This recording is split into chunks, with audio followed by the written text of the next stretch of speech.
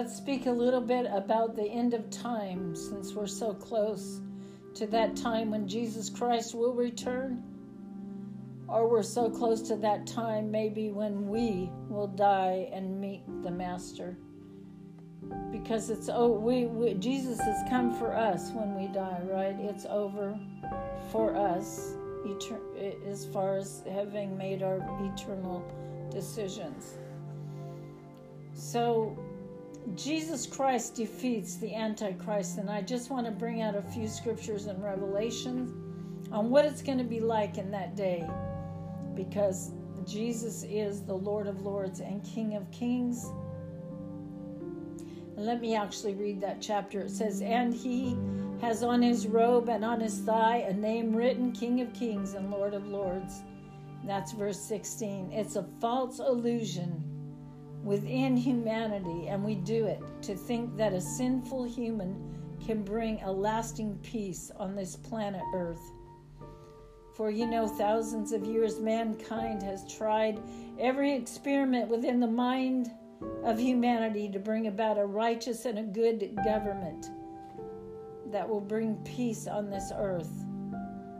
And all have totally failed. But that is the desire of us who live in the earth realm, of us who have been birthed into this realm and live in this realm, would be for us to have peace on the earth, would be for us to have a government that knew how to govern the world in a peaceable, in a righteous and a loving way. But we don't have that.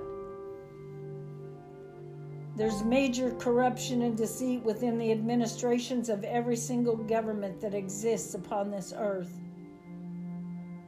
Somebody might say, why? Why does it have to be that way? Because every human on earth is a natural-born sinner. Everyone from all four corners of the earth. Not a one is born into righteousness until we're born again into Christ. Right? We are born a natural-born sinner. We're born into evil. We're fooling ourselves when we think some human leader can solve the problems of any nation, much less the entire world. Though we pray for it, though we seek after it, though we desire it from God, it's just not going to happen. Lest the whole world would be born again. And then it might still not happen. I don't know. There's coming a day, the Lord has already won the victory. He's won the victory for us. We are winners. We're on the winning team. Jesus Christ has defeated Satan. And that which is yet to come with the enemy, with the Antichrist, with the false prophet, it's already been won. All the other world leaders and set up his earthly kingdom. Jesus will set up his earthly kingdom on this earth. And at that time, Jesus Christ will finally take total control of this earth. And there will be a good, wise, and righteous government. A government that will bring peace on this earth then. Read Isaiah 11, 1 through 10. The Bible goes on to say, "Then I saw an angel standing in the sun, and he cried with a loud voice, saying to all the birds that fly in the midst of heaven, 'Come and gather together for the supper of the great God.'" It says that in Revelations 19, verse 17. Well, this angel might be brighter than the sun. This great supper will happen in the valley of Megiddo in Israel.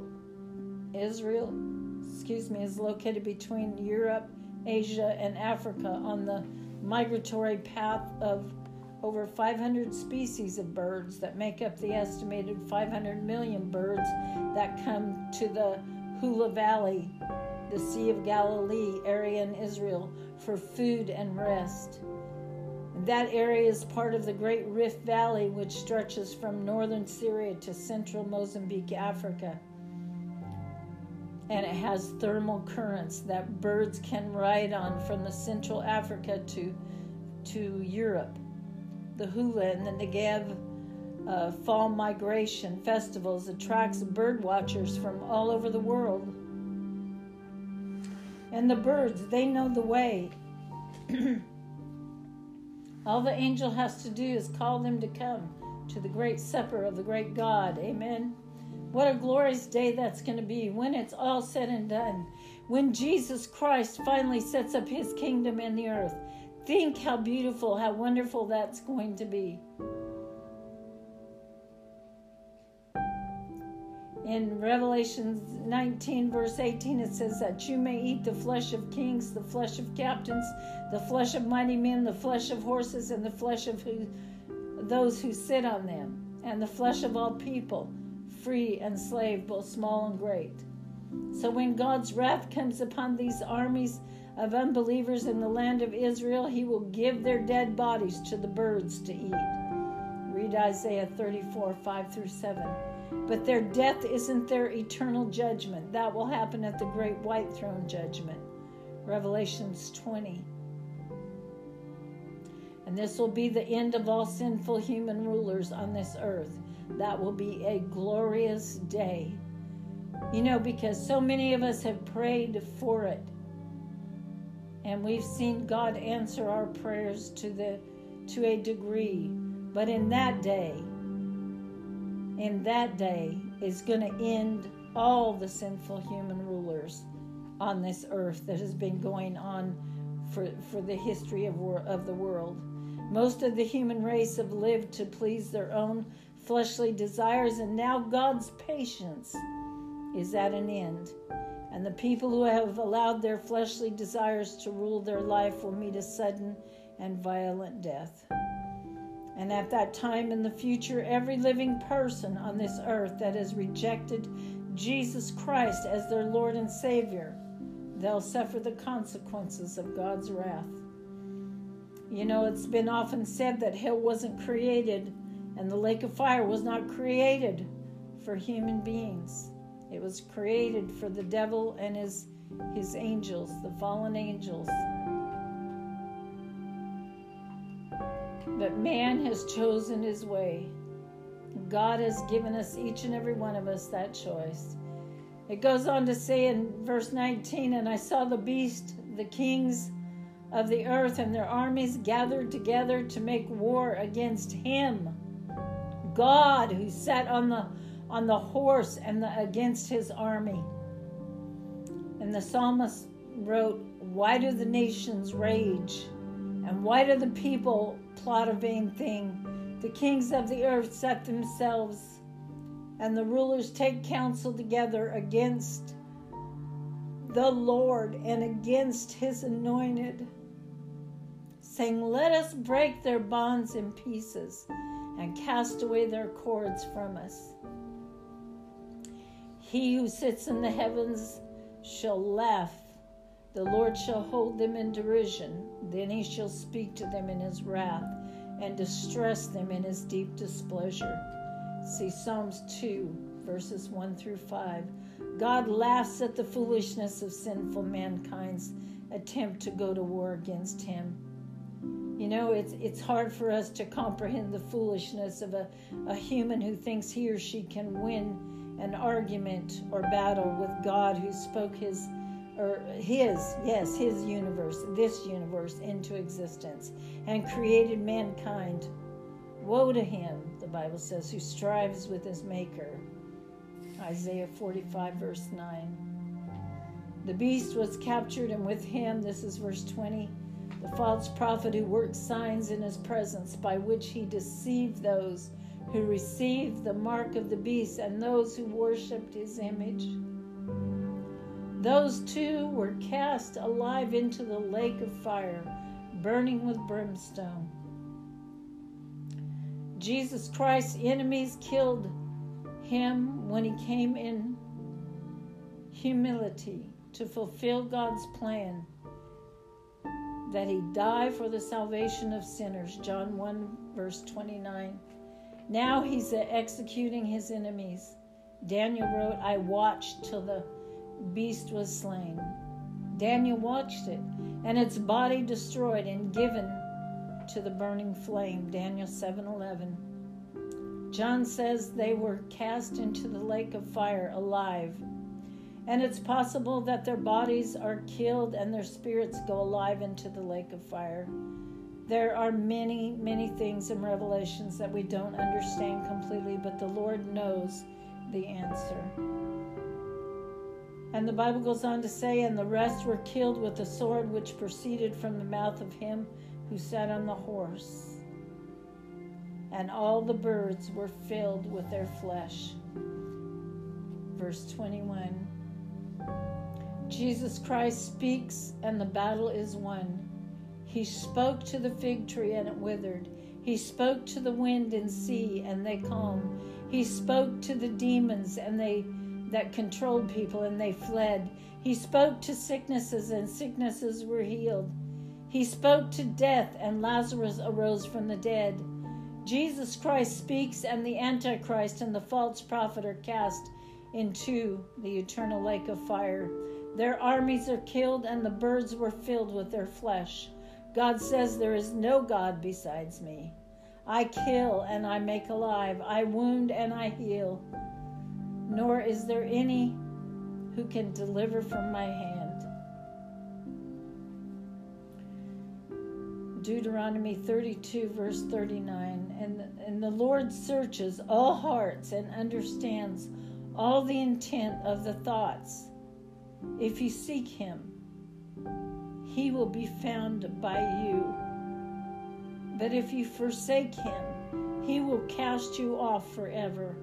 1 Chronicles 28 verse 9.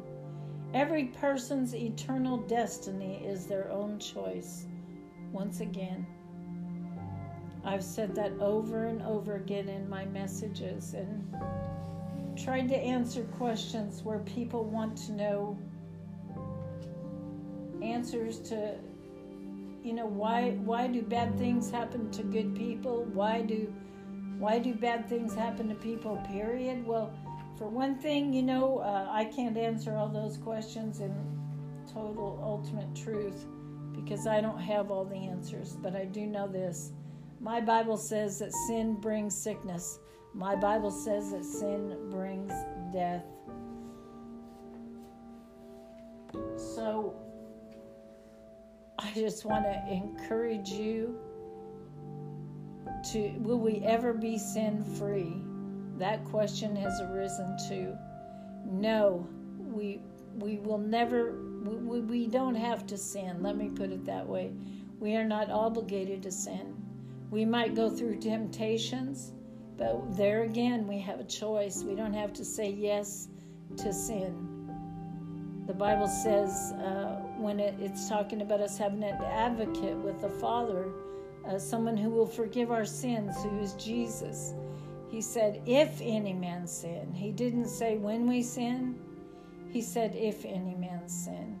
So we don't have to sin, but we make a choice every time temptation is in our face or temptation comes against us.